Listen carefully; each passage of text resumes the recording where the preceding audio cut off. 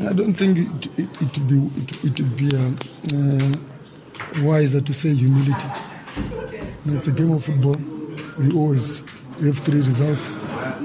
We lost today, and well done to Polokwane City. I think they played very well today.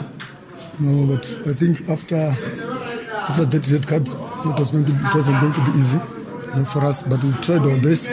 Well done to my boys. We kept on pushing. But I think it wasn't our day today. I don't want to give credit to anybody because we're a team. If it was tennis, I'll talk of an individual. But in football, it's about the 11 players. They did well today, everybody. It's unfortunate that we end up losing the game.